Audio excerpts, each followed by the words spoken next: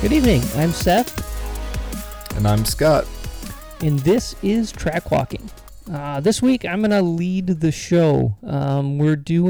It's off season now, so we're Yes. going to do maybe not our official off season show, which I think we'll do at some point, but a show where we talk about off season things, because our official off season show will get into the whole off season ennui thing, and this is more like we're still motivated. Beginning of the off season, we're still motivated.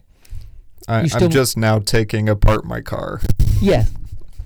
I haven't actually off-seasoned yet, because it doesn't. Off-season never happens here in Texas, but I'm going to try to emotionally get into the state of mind. So as this part of the off-season thing, we're going to talk about, we're going to sort of do the beginning of the off-season where you're still a super motivated human and you want to be better for next year. And you want your car to be better, and you want to be a better driver, and you need to do these things because the assumption is that everyone else that you race with is also doing these, and they're going to come back next year and they're going to be faster, and you have to be faster just to keep up. That's a lot that you just said. Am I right? I think you're absolutely correct. Okay, so let's divide this into a car thing and a person thing. What do you want to do first? I love that you're being the organized one this week. This is a nice change of pace for me. Cool. You have to make the choice though. We're going to do car betterment first or person betterment. Let's talk about person driver. Oh, I see how you could get those two confused. Driver people. Yeah. So driver. So we're gonna talk about the driver. This is the off season for the driver. Yep. And unlike cars, with a driver, you don't have. You're away from your car. So the tool that you use to drive fast in the off season in most parts of the world is not available to you. It's on jack stands because it's snowing and it's cold and all the tracks are closed, and so you have to figure out how to make yourself a better driver without actually driving. Okay. Which is a trick, right? I mean, there are some things I think you can do, but yeah, my car is not going anywhere anytime soon. Okay, so what do you think you can do? Well, I think the thing that's in the zeitgeist the most, and the thing that I see more and more people every year joining, are the sim leagues. Getting a simulator rig. I agree with that. Whether it's VR, whether it's single panel, triple panel, motion, I don't know, all that stuff. But it is a thing for sure. And the shutdown earlier this year definitely accelerated that process for a lot of people, I think. Having said that, neither you or I have those. No. Not to say I don't want one, but I do not have one, no. Okay, so the first thing you could think of is something you don't have and arguably probably aren't going to use because you don't have. Right. Okay, that's terrible advice then, Scott. Yes. Well, it's terrible advice for me. I mean, terrible advice for you. Okay, so what? But I what think advice? I think they're very helpful to people. Right. To practice the visuals, to practice the awareness, to practice just the way you come off a brake pedal, even if it's different. Your steering input speeds, even if it feels different. These are all things that are great to practice. So do you think you can, if let's say we don't have a sim, because you don't have a sim, I don't have a sim, do you think we can practice those things in a car in a non-competition environment in a way that's productive?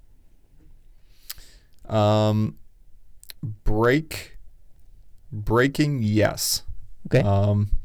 And it's something oddly my dad had me do when I was but a wee boy growing up in the middle of Indiana.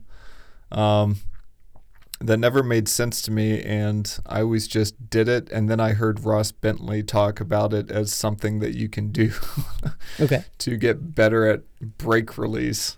And I was like, I guess I've just kind of been doing that, which is to when you come up to a stop sign or a stop light, the way we apply the brake on the street versus track is probably the single most different way that you drive between the two is your brake application.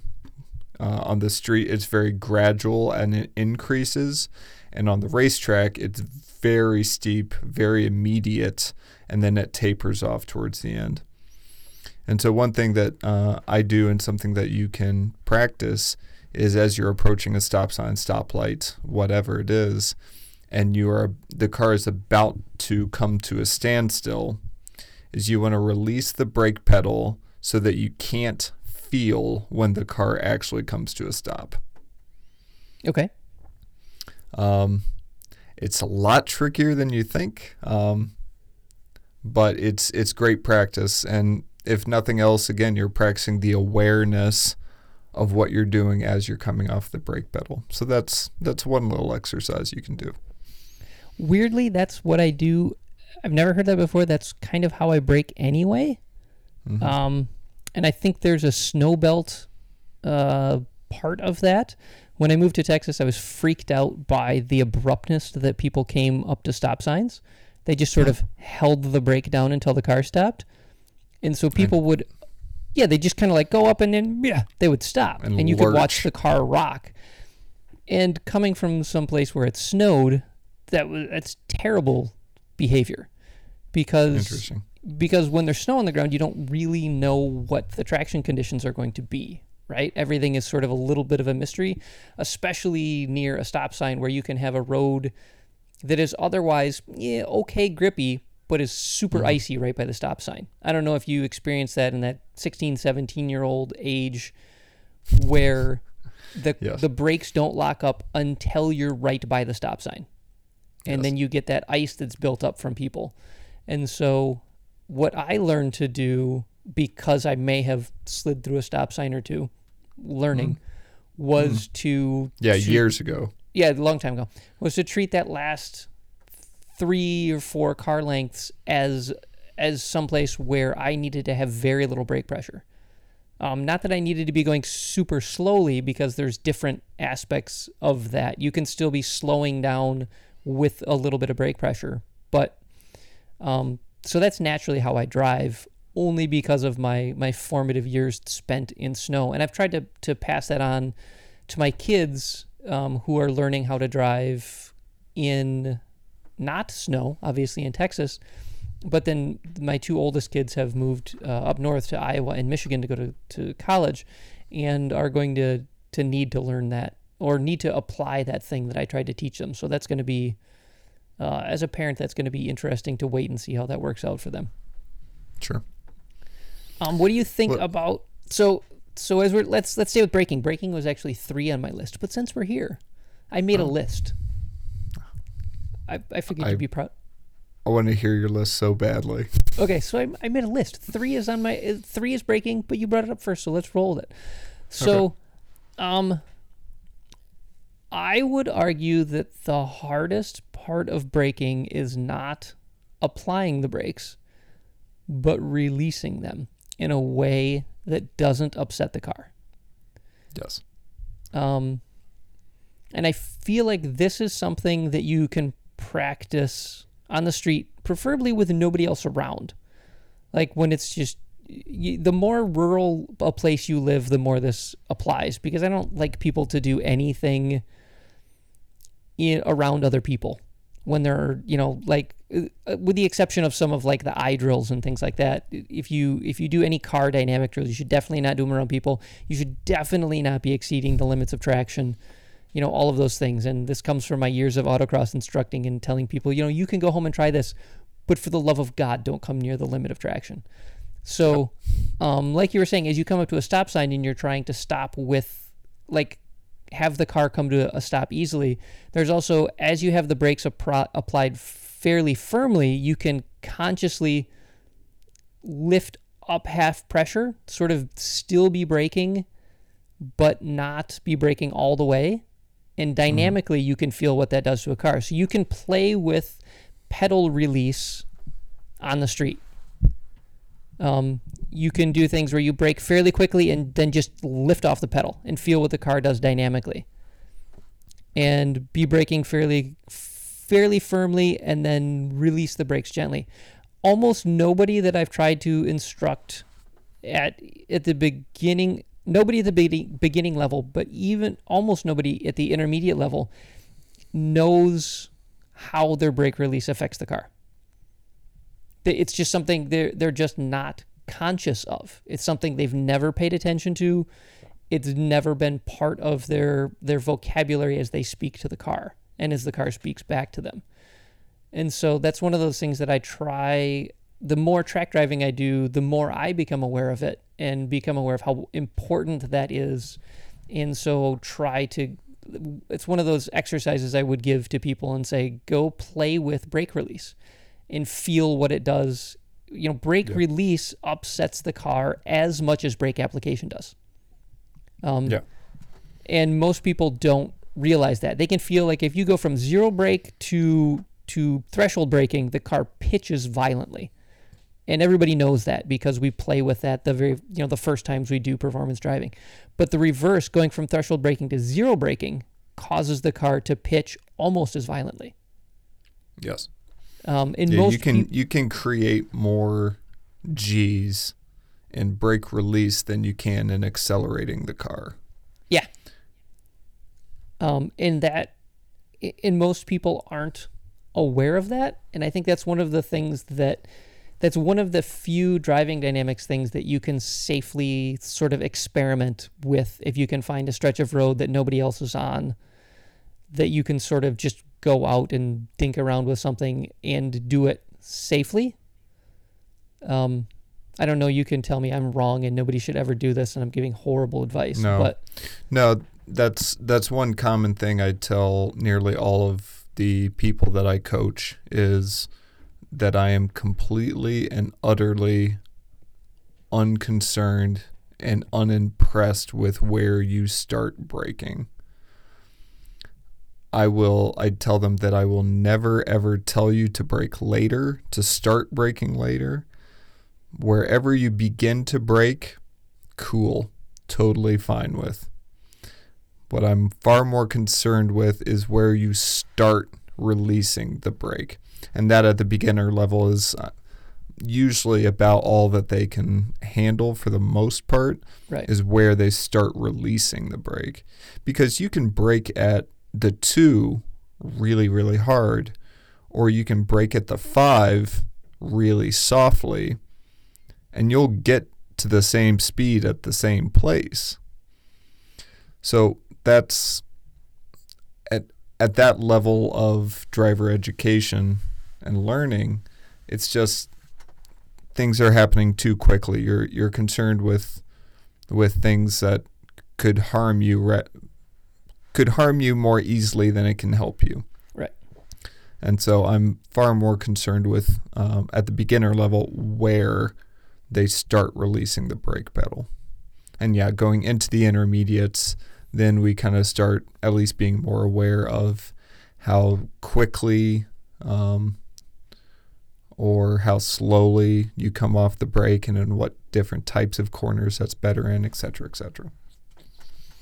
Do you think that's something you can work on in the off season? I mean, are you conscious of braking style when you're driving a street car? When I want to be. Okay. But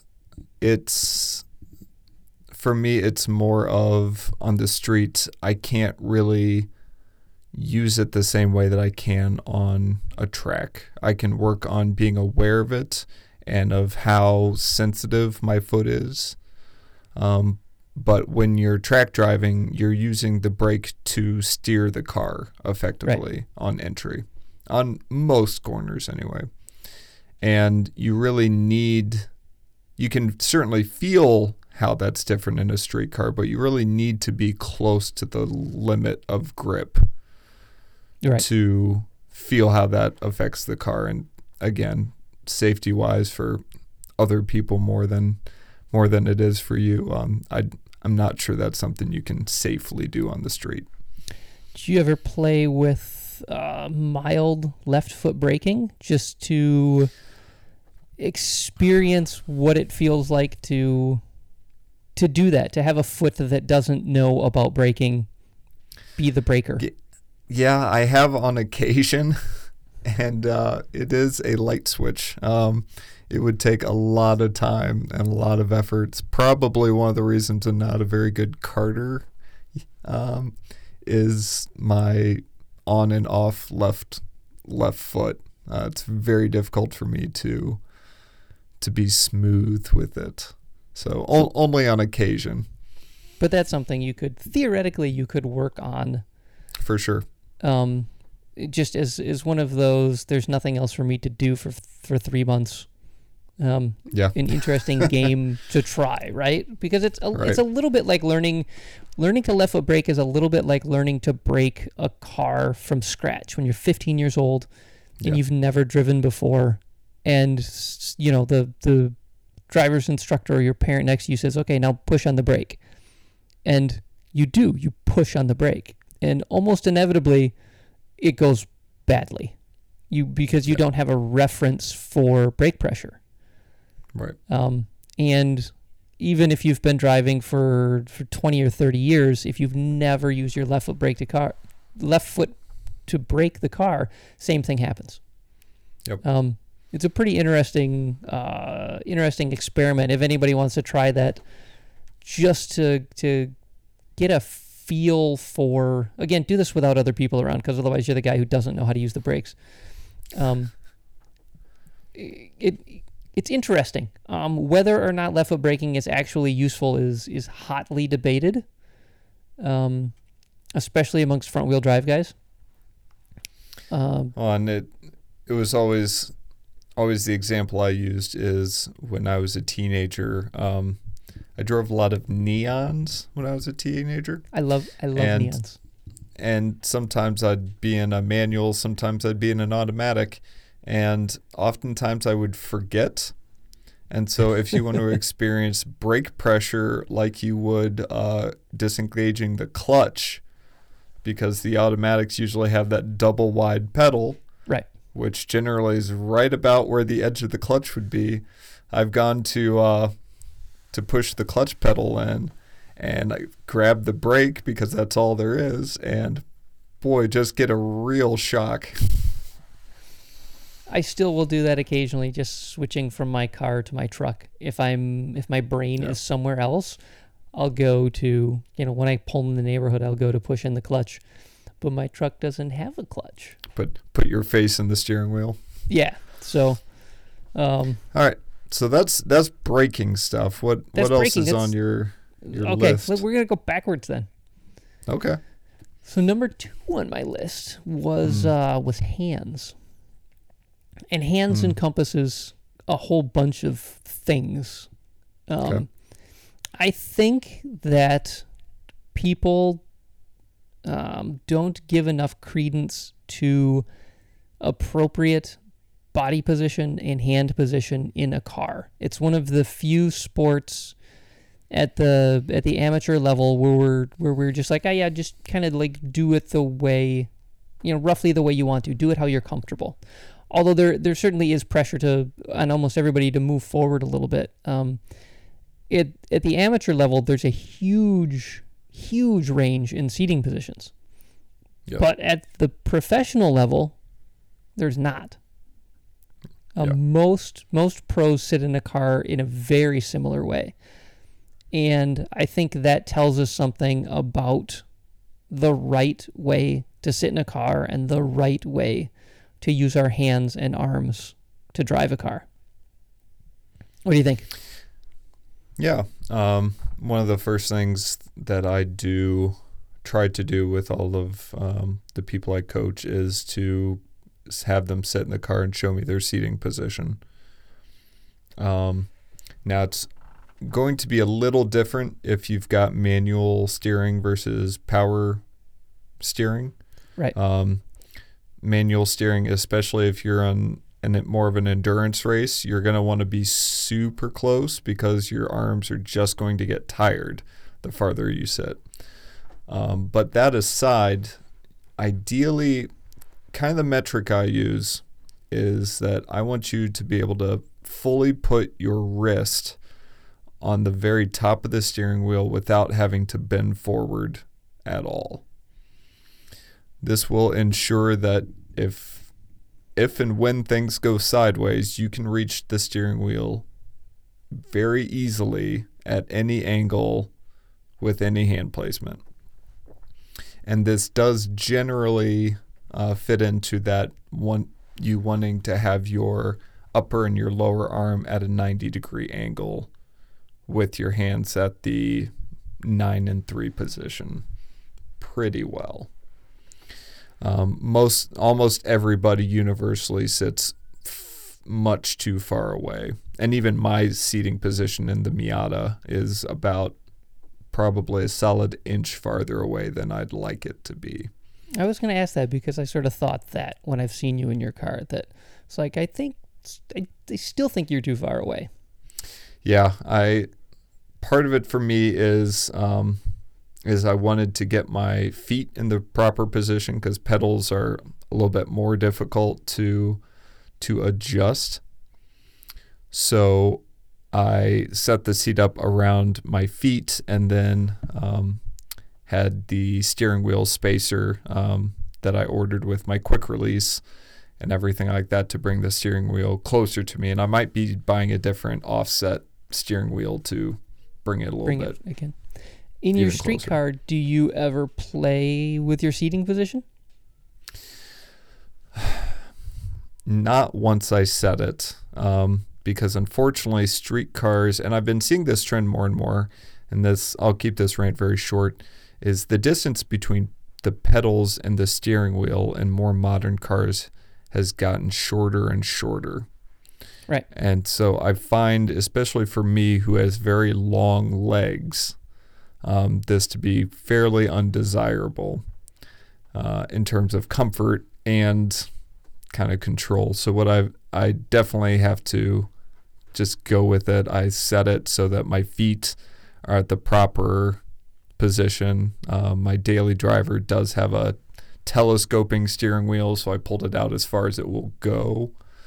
But my hands ideally are still too far away for that. What do you think about people playing with it? I mean, I think most people are like you in the fact that they're like, no, I know what the right position is. And they never move the seat again. Learning and trying new things is never going to be a bad thing in the right circumstances. Yeah, I mean, we've got the time. Yeah, it's off season, right? Yeah, your legs might be scrunched a little bit, but yeah, have the steering wheel in your lap. What can you do better? Right. What can't you do better? Yeah, I always tell people a good experiment with that is to change the seating position by a fair amount. You change it by like 2 inches or something that's pretty significant, and then go drive in and out of a parking lot. Because that's lots of turning, lots of moving your head and your legs, and all of everything that you do is sort of magnified at parking lot speeds. Yeah, I like that. And it's a good low speed thing. The other thing is, we haven't talked about yet, hand position. Probably everybody who listens to the show knows the whole, your hands should be on the wheel and they shouldn't be leaving the wheel. Like we're not doing shuffle steering and we're not doing that nonsense unless the world has gone exceptionally pear-shaped. And then we tend to revert to whatever muscle memory habits we have. But when I'm teaching people autocrossing, I say, try turning into your driveway, try turning into a parking lot and not letting go of the steering wheel. It's a completely different thing. Almost nobody does that in real life. And part of it's because a lot of times you have to turn the wheel farther to do that, but there are things you can change with corner shape, and it's dynamically, Sure. it's much different than how we're used to driving. So how we drive daily and how we drive on a track is actually quite a bit different. Yes. And the more the playing games to consciously bring the muscle memory from track driving into your daily driving, in the appropriate situations, sort of that all of a sudden you've got the seat position right, you've got your hands right. Usually your elbows are even in a slightly different position when you're track driving. Your hands on the wheel grip the wheel differently, and sort of like get into the track mindset and then turn into the grocery store. I like that. I like that. And usually when I can convince people to do that, between autocrosses that are a month apart, or just that sort of thing, and when I do it myself, when I can convince my kids to do that when I'm teaching them to drive, in a month's time, they will change how they autocross. If they can be diligent in that, because part of it is because we drive, I think because the way you drive to and from work, the way you drive to and from the store is different enough in a race car. You don't practice the muscle memory that you need on the track. So everything is different.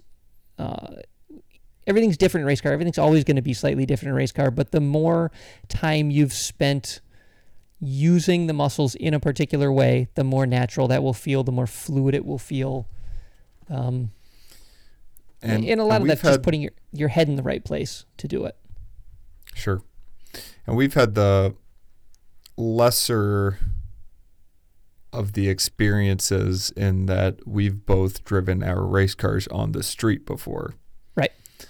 I mean, I drive our race car to and from the track. We go to fast food restaurants. We go to gas stations. We go to, all these places, and turning into a gas station in a manual rack Miata with almost 7 degrees of caster in it.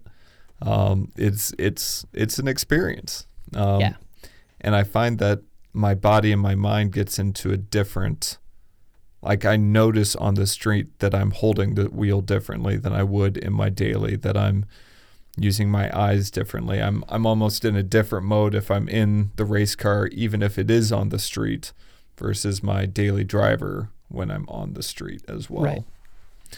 So the lesson there is drive your race car on the street. Absolutely. That's I do every day. But so that's sort of a way to I don't know, I'm trying to say here, but you can, there's a lot of stuff you can do with body position and hand position and activating that part of your brain that activates those muscles, that you can practice getting your hands and your arms and your body into the groove, so when you get in a race car, it doesn't immediately feel foreign and weird and wrong.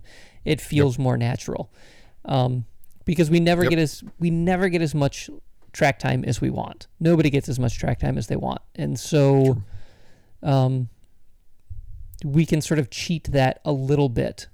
The more we can activate, and sim racing does that too, right? That's a way of cheating our brains into learning things that they can't learn. Normally you couldn't learn outside the car, and now you can learn outside the car. Okay. So that's hands. So we've done brake, hands. What's number one? This is actually going to work really well, because braking's our feet. We're going to move up and we do hands. We're going to move up one more, and what are we going to do? We're going to talk better. Talk more better. No, that's the psychology. That's like fixing our brains. No, this is going to be eyes. Yeah. Eyes, how you use your eyes and how you activate your vision at different depths is arguably the biggest safety factor, and performance factor, but I think the bigger thing is safety factor in driving cars fast on track. Yes. And I haven't been as as consistent with that this year as I have been in the past, but if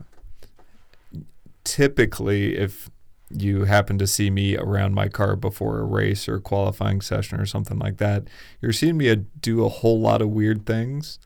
And one of them is trying to better activate my vision before a session. What do you do? Well, besides my physical warm-ups, I do the kind of periphery check where you look straight forward and you bring your hands out to the sides as far as you can, Okay. to help you see both peripheries at the same time better. And you do that vertically as well. And then you can pick out something in the very near field in the 2 to 3 foot range, then something in the 15 to 20 foot range, then something in the 40 foot range, and then something in like the 500 foot range. I usually like to have four depths, and you go back and forth, kind of be random, and just see how quickly you can focus on each one. I've got contacts and pretty poor eyesight, so sometimes I have to block out one eye to for a moment to kind of retrain my eyes. Like, oh yeah, nope, I need both my eyes to focus. And then once I do that, everything's fine. And then, yeah. Do you ever apply any of that stuff, like consciously apply it to street driving to try to activate some of those same exercises when you're street driving? Very rarely. That's probably something I can and probably should do more. So one of the things I do, and I've tried to teach students and my kids to do, but I try to remind myself to do this, is I pull into I shop at a local Walmart, and I pull into the back of the parking lot. So I try to pull in and watch where I'm, like the lane I'm driving in, while simultaneously being aware of what's happening at the front of the store. Because the front of the store, and the reason I do that is because one of the most valuable things I was taught by a very good instructor was to look across the track. So there's a lot of tracks where there are at least 3 or 4 spots where you're able to look all the way across the track and see something that's happening half a track away. Sometimes it's just 2 or 3 corners ahead. Sometimes it's half a track away. And whenever you have an opportunity to look at a far away part of the track and understand what's going on, you become a safer driver. Interesting. Especially when you can look ahead like 3 corners. You have one of those times where you're like coming down a hill and you need to look at the bottom of the hill, but there's a lot of times because you're coming down a hill, you're up high and you can actually see 3 corners ahead of you. Mm-hmm. And most people focus at the bottom of the hill. And that's arguably, that's where the majority of your attention needs to be. But if you can't see what's happening 3 corners ahead of you, you're missing a huge piece of information. And so that actually opened up my driving a tremendous amount. And so I've tried to come up with different exercises that simulate that. And my favorite one happens to be, as I enter a store parking lot from one side, what's happening on the other side of it? Are people walking out of the front of the store? And you just take a quick glance, as you would, you're driving down a hill and you look up and you just over that fraction of a second that you look up, focus on the far side of the track, and you instantly grab all that information. And then you're back to the hill. You look at the front of the store and you go, is there somebody waiting for their grandma to come out of the store? Is there somebody pushing a cart out of the store? And you try to grab all that information very quickly as you're still driving safely. Well, and I think this and almost everything we're talking about, we're talking about brake pedal, we're talking about hand positioning and ergonomics, we're talking about vision, but we're also talking about perception. Right. And the ability to be aware of these things.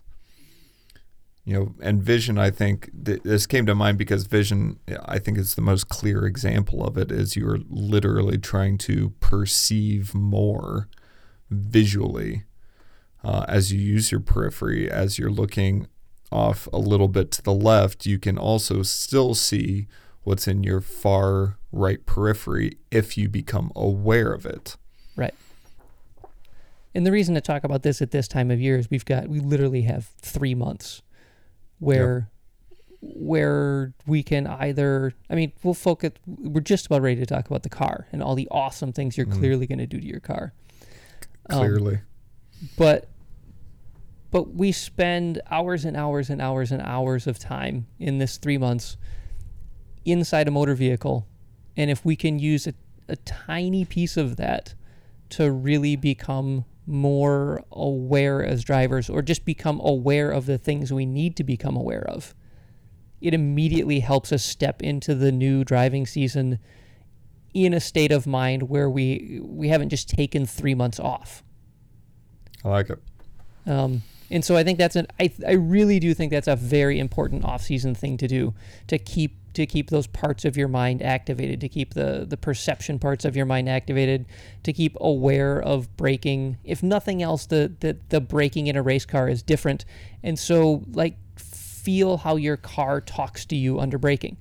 And then when you get in a race car, it talks to you different, but you've been at least aware of the conversation. It hasn't all been on autopilot. And, at some point when you're on the freeway and you're just going to make a completely 100% normal pass, you're going to signal 2 blinkers, move over 1 lane to the left, go around somebody and come back. Have your brain treat it like it's a race pass.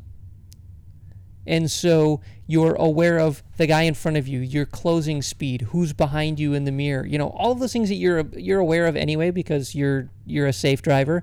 But activate your brain as if it is a race pass situation where you're coming up on somebody, you move out, you go past them, you're aware of everything, and then you're back online. And so you play these little games safely and with a little bit more distance probably. Right. Yeah. But yes. You're not. So the distances are different, but it's you can trick your brain into activating those same concentration centers in very safe situations. I think I've certainly had students who have done that and have shown significant improvement with it. I try to keep myself active with that fairly continually. Yeah, I do. I consciously will play race car driver, watching my mirrors in a very active way. Normally on the road, I'm checking my mirrors all the time anyway, but it's passive. I don't think about it, right? I know where all the cars are around me without consciously doing it. When I'm on track, I'm much more active at watching my mirrors. It's a completely different mindset, and I can turn that mindset on when I'm on the road. It's also a little bit exhausting to activate that part of your brain. It takes more effort for sure. It takes more effort, but you can switch back and forth between those two modes. And I think being aware that they're different helps you do that shifting, that code shifting between streetcar guy and race car guy. There you go. There's your those are off-season homework stuff. So that's just being a better version of you when you get back on the track. I like it. So now we're going to talk about mostly Scott's car, because I don't think I'm going to do anything with my car this year. Actually, I am, but I'll get to the thing I'm going to do with my car after we talk about yours, because yours is way more interesting. Yeah. Off season, we got to make our car better, because if we can't pick up a second, everybody else will pick up a second, and that's like losing a second. Yeah. See, I'm tempted to go into the whole psychology of that whole thing, and if that's even a rational pursuit or not. And I'll just focus on the car. So there's the whole thing of, there are different ways to be faster. You can become a better driver, or you can improve the car to make it faster. ways to make speed. You can add power. You can decrease stopping distances. You can add aerodynamics or mechanical grip to make it corner faster. And levitation, I guess, but that's probably not realistic. One of our mutual friends had the great idea of adding rocket boosters because it's not allowed in the rules, and it's very hard to replicate on a dyno, as it turns out. That's true. Not happening. But, yeah, really for my car, so the development with our car since I got it has been methodical and slow for a very specific reason. For me, and this is very different from a lot of cars that I see, the first thing I did was safety. I added a full roll cage because I kind of knew more or less where it was going. Seats, FIA seats, 6-point harnesses, Hans device, kind of, fire extinguisher. I haven't added the suppression system yet. And especially, we are recording this the day after Grosjean in Formula One had a pretty horrific yet miraculous crash that he was able to walk away from. That wasn't even pretty horrific. That was genuinely horrific. And I'm buying Nomex underwear before next season for sure. I am definitely buying a Nomex balaclava, which is the only thing that I don't really use. I don't have Nomex underwear on, and considering mostly everything I do is DE level stuff, I'm not that worried about it. But I counted from the time he hit the barrier and his car burst into flames to when he crawled out, and I counted to 20. I counted 23. Yeah.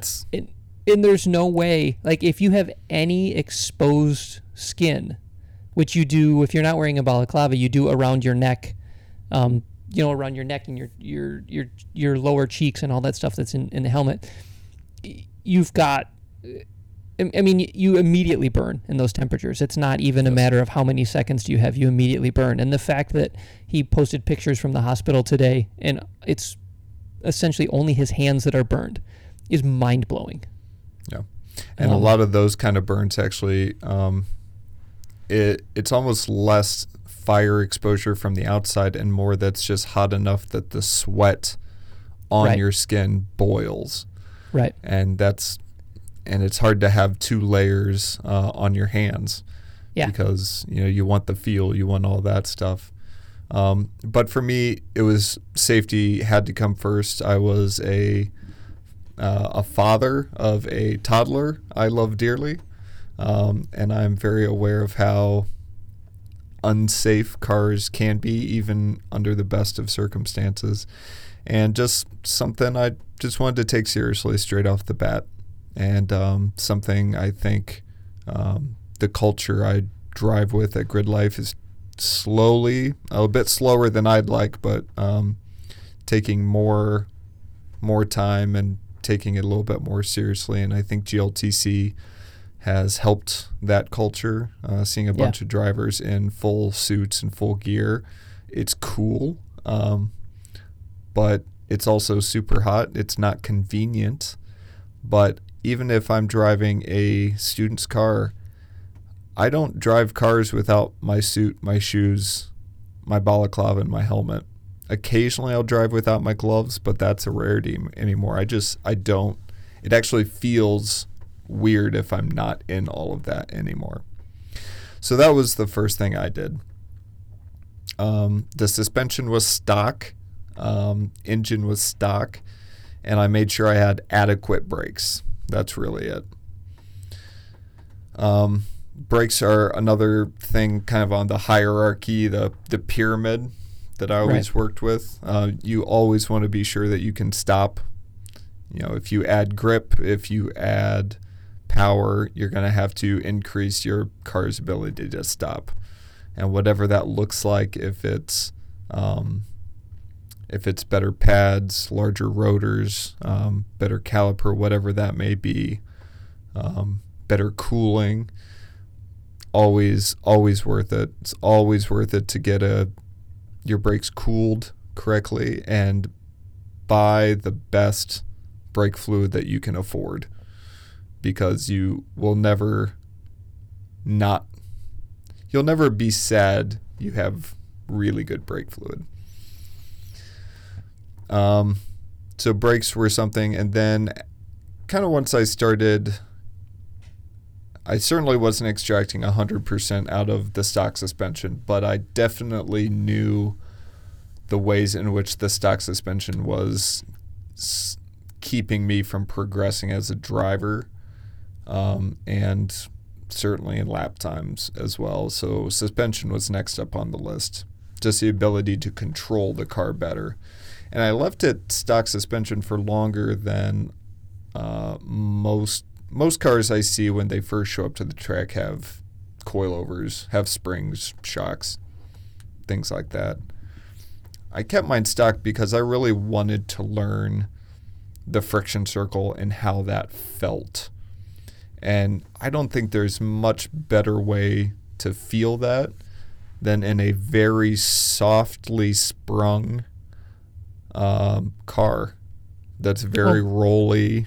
Miatas move a lot. A lot of people who drive Miatas forget that stock Miatas move a lot. Hilarious, good fun.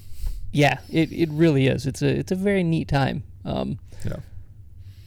And talking about abrupt brake release, you can feel that if you're in a car that is sprung very softly. The car will lurch forward and you will feel it. And the grip, yes, you'll feel afterwards, but almost less than the grip. It's the physical feeling of having the nose kick up on you. Right. That helps that ingrain you before you take a lot of that feel and feedback away and just kind of narrow that band. So suspension was next. Bushings, I think, are underrated. If you're gonna do nice coilovers and you're still on really soft basic rubber, I don't know. Doesn't make a whole lot of sense to me. I'm sure there are arguments for why you might want to keep that, but feel has always. Is your car in sphericals yet? Delrin, which is a step under sphericals. Okay.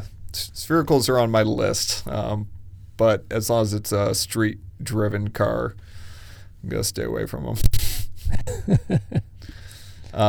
But yeah, I would definitely recommend good bushings, whatever that may be, whether it's polyurethane with bronze inserts, Delrin sphericals, the liquid-filled, hardened rubber, whatever it is. I would definitely recommend you taking a good look at that. Yeah, I'm just kind of blabbing, but for me is trying to increase the connection that the car has with you. We talked about ergonomics being very important. I always underrated how much a seat played into the amount of feedback you could get from the car. We talked with Tiffany Kelly about that, actually. Right. I'm not sure. Is this coming out before or after? This might be coming out before her, so there's a preview for you.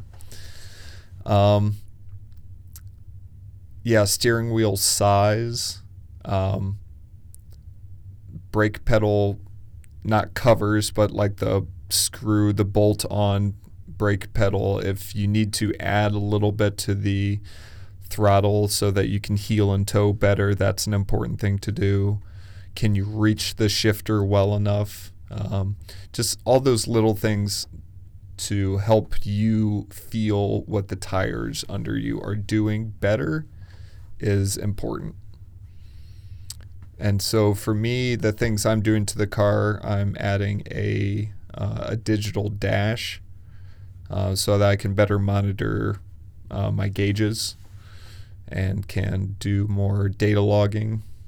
That's kind of on the back end, but just being able to see what's happening at the car at a quicker glance in one place is going to be really nice. Are you hoping to, the primary part of that is hoping to prevent like massive explosion death things? Yes. Yeah. Okay. General fireball things I'd like to avoid. You'd like keep the rods inside the motor and that sort of stuff? Yes. Okay. I've never been very happy with my side mirror, so I have a brand new convex mirror that I purchased. It's that typical like Formula looking mirror, but I found one that's much larger than the really tiny ones I see a whole lot of. And in wheel-to-wheel racing, I need to see as much as possible.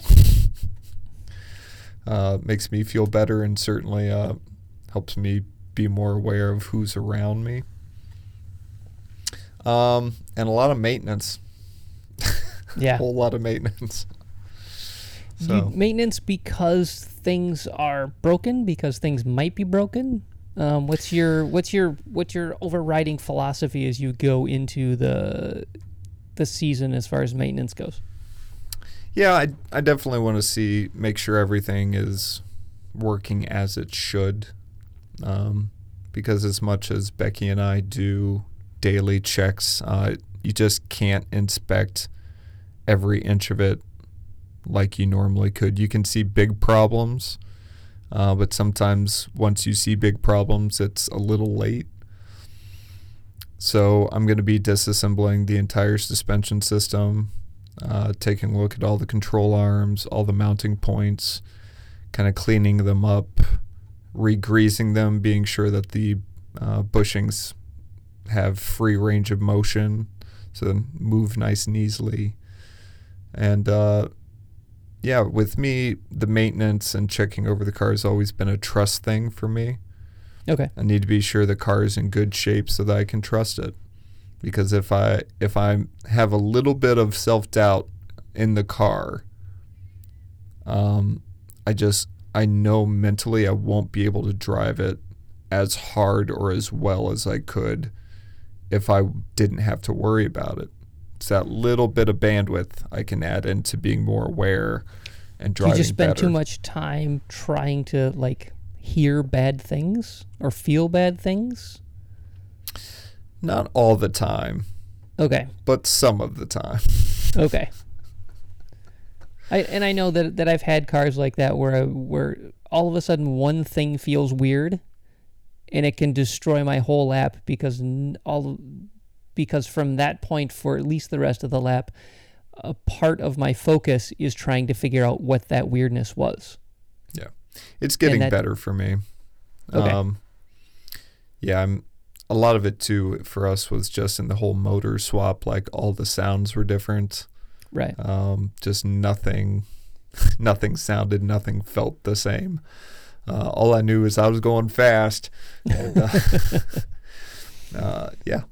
So, but yeah, that's basically, and I think there's a relationship between car development and driver development.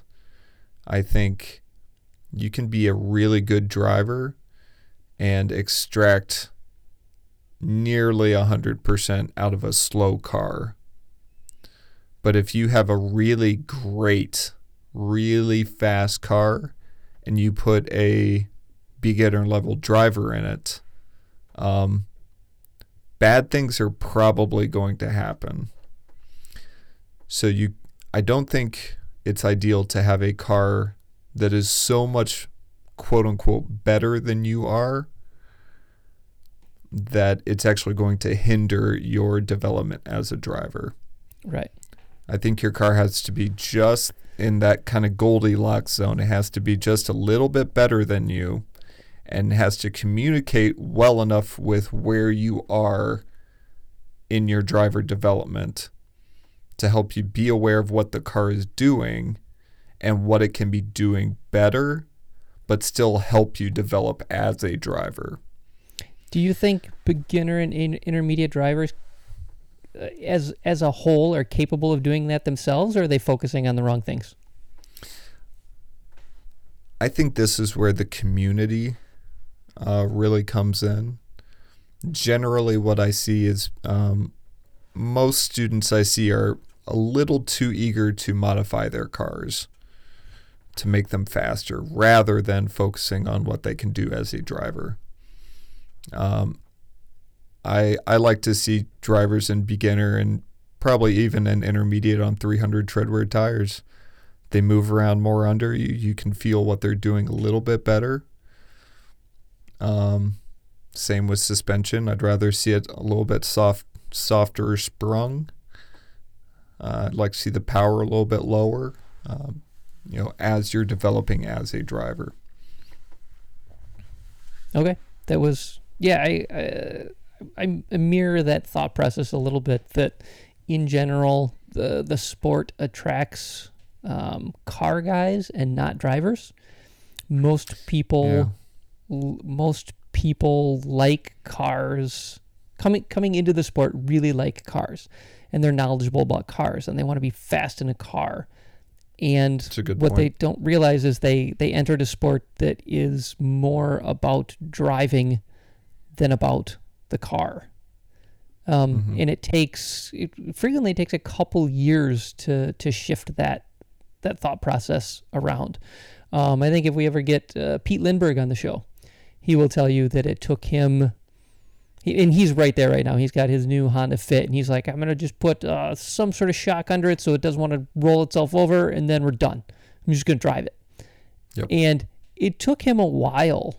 Took him 3 or 4 years to really come around to the fact that he needs a platform that is safe and reliable on track, and then he just needs to drive it as much as possible. And Pete will listen to this. I'm totally calling him out on that because I think he's done an exceptional job getting to a position where he says, I want to become a good driver, and that's pretty independent of the car. Sure. Yeah. And I'm actually very proud of him. Especially the last 2 or 3 years, watching him develop as a driver has been really neat. And has mirrored a couple other people where they keep getting in slower and slower and slower cars the more advanced they become as a driver, which is an interesting thing to watch. Yeah, and one thing we didn't dive into, but one thing I think is going to demand its own podcast is data. Yeah. And I think utilizing data earlier in your driving development is better. Yeah. As long as it's done in the right way. So that's an interesting off-season thing too, because learning about, you don't even have to buy anything, but just learning about data and what other people are doing with it, and what data is capable of showing you is an important thing, because most people don't understand that. I always tell people, everything is a lie except data. You're lying to yourself. Your instructor's lying to you. Everything's a lie, and the only thing that's real is data. Because people will tell me all the time. I'm like, well, you if you do this going into the corner, it'll improve this. So like, I am doing that. I mean, A, I could tell you weren't, but B, if we put data on the car, at least the data will show that you're a liar. Sure. And we lie to ourselves all the time. We've talked about that before, but data's never been more accessible. It's so relatively so cheap right now. And there are 4 platforms I can think of off the top of my head, not to mention all the sensors and so many great consultants out there. Right. Who can help you figure that out. But we're also into this thing for an hour. Are we really? Yeah. I feel like we didn't get anywhere. We didn't even dive. We didn't even psychologically break anything down. I'm so disappointed. I know. We It's just a very we talked logically for an hour. It's terrible. very nuts and butts. Nuts and butts. Okay. Nuts and butts. No, that's right. Yeah. Nuts and bolts episode here. Jeez, Pete, man. My gaffes are getting bad. Yeah. Well, let us know what are the first things. What do you tend to focus on? Do you tend to focus on driver development, driver training, or do you tend to like to buy new shiny stuff for the car? Which shiny stuff is cool. It's so cool when it shows up in boxes. Yeah. And yeah, what is your story been like? Did you start with a highly modified car and work your way backwards? Did you do it the other way around? What have you learned? What have you found over your driving career? So we had a long off season. We had a lot to talk about. Yeah. So yeah, if you could chime in with Facebook or Instagram comments and let us know where you're going, how you're thinking as you head into the off season. We'll definitely incorporate that into future off season shows. We are on Facebook and Instagram at Track Walking Podcast, part of the Tracktune.com brother and sister podcast family. And I think that's it for this week. We're getting more interviews scheduled and lined up right now. We're pretty excited about what's coming up in the future. So I'll let you do the outro because you did the intro too. All right. So I'm Seth. And I'm Scott. And we are Track Walking. We'll see you next week. Take care.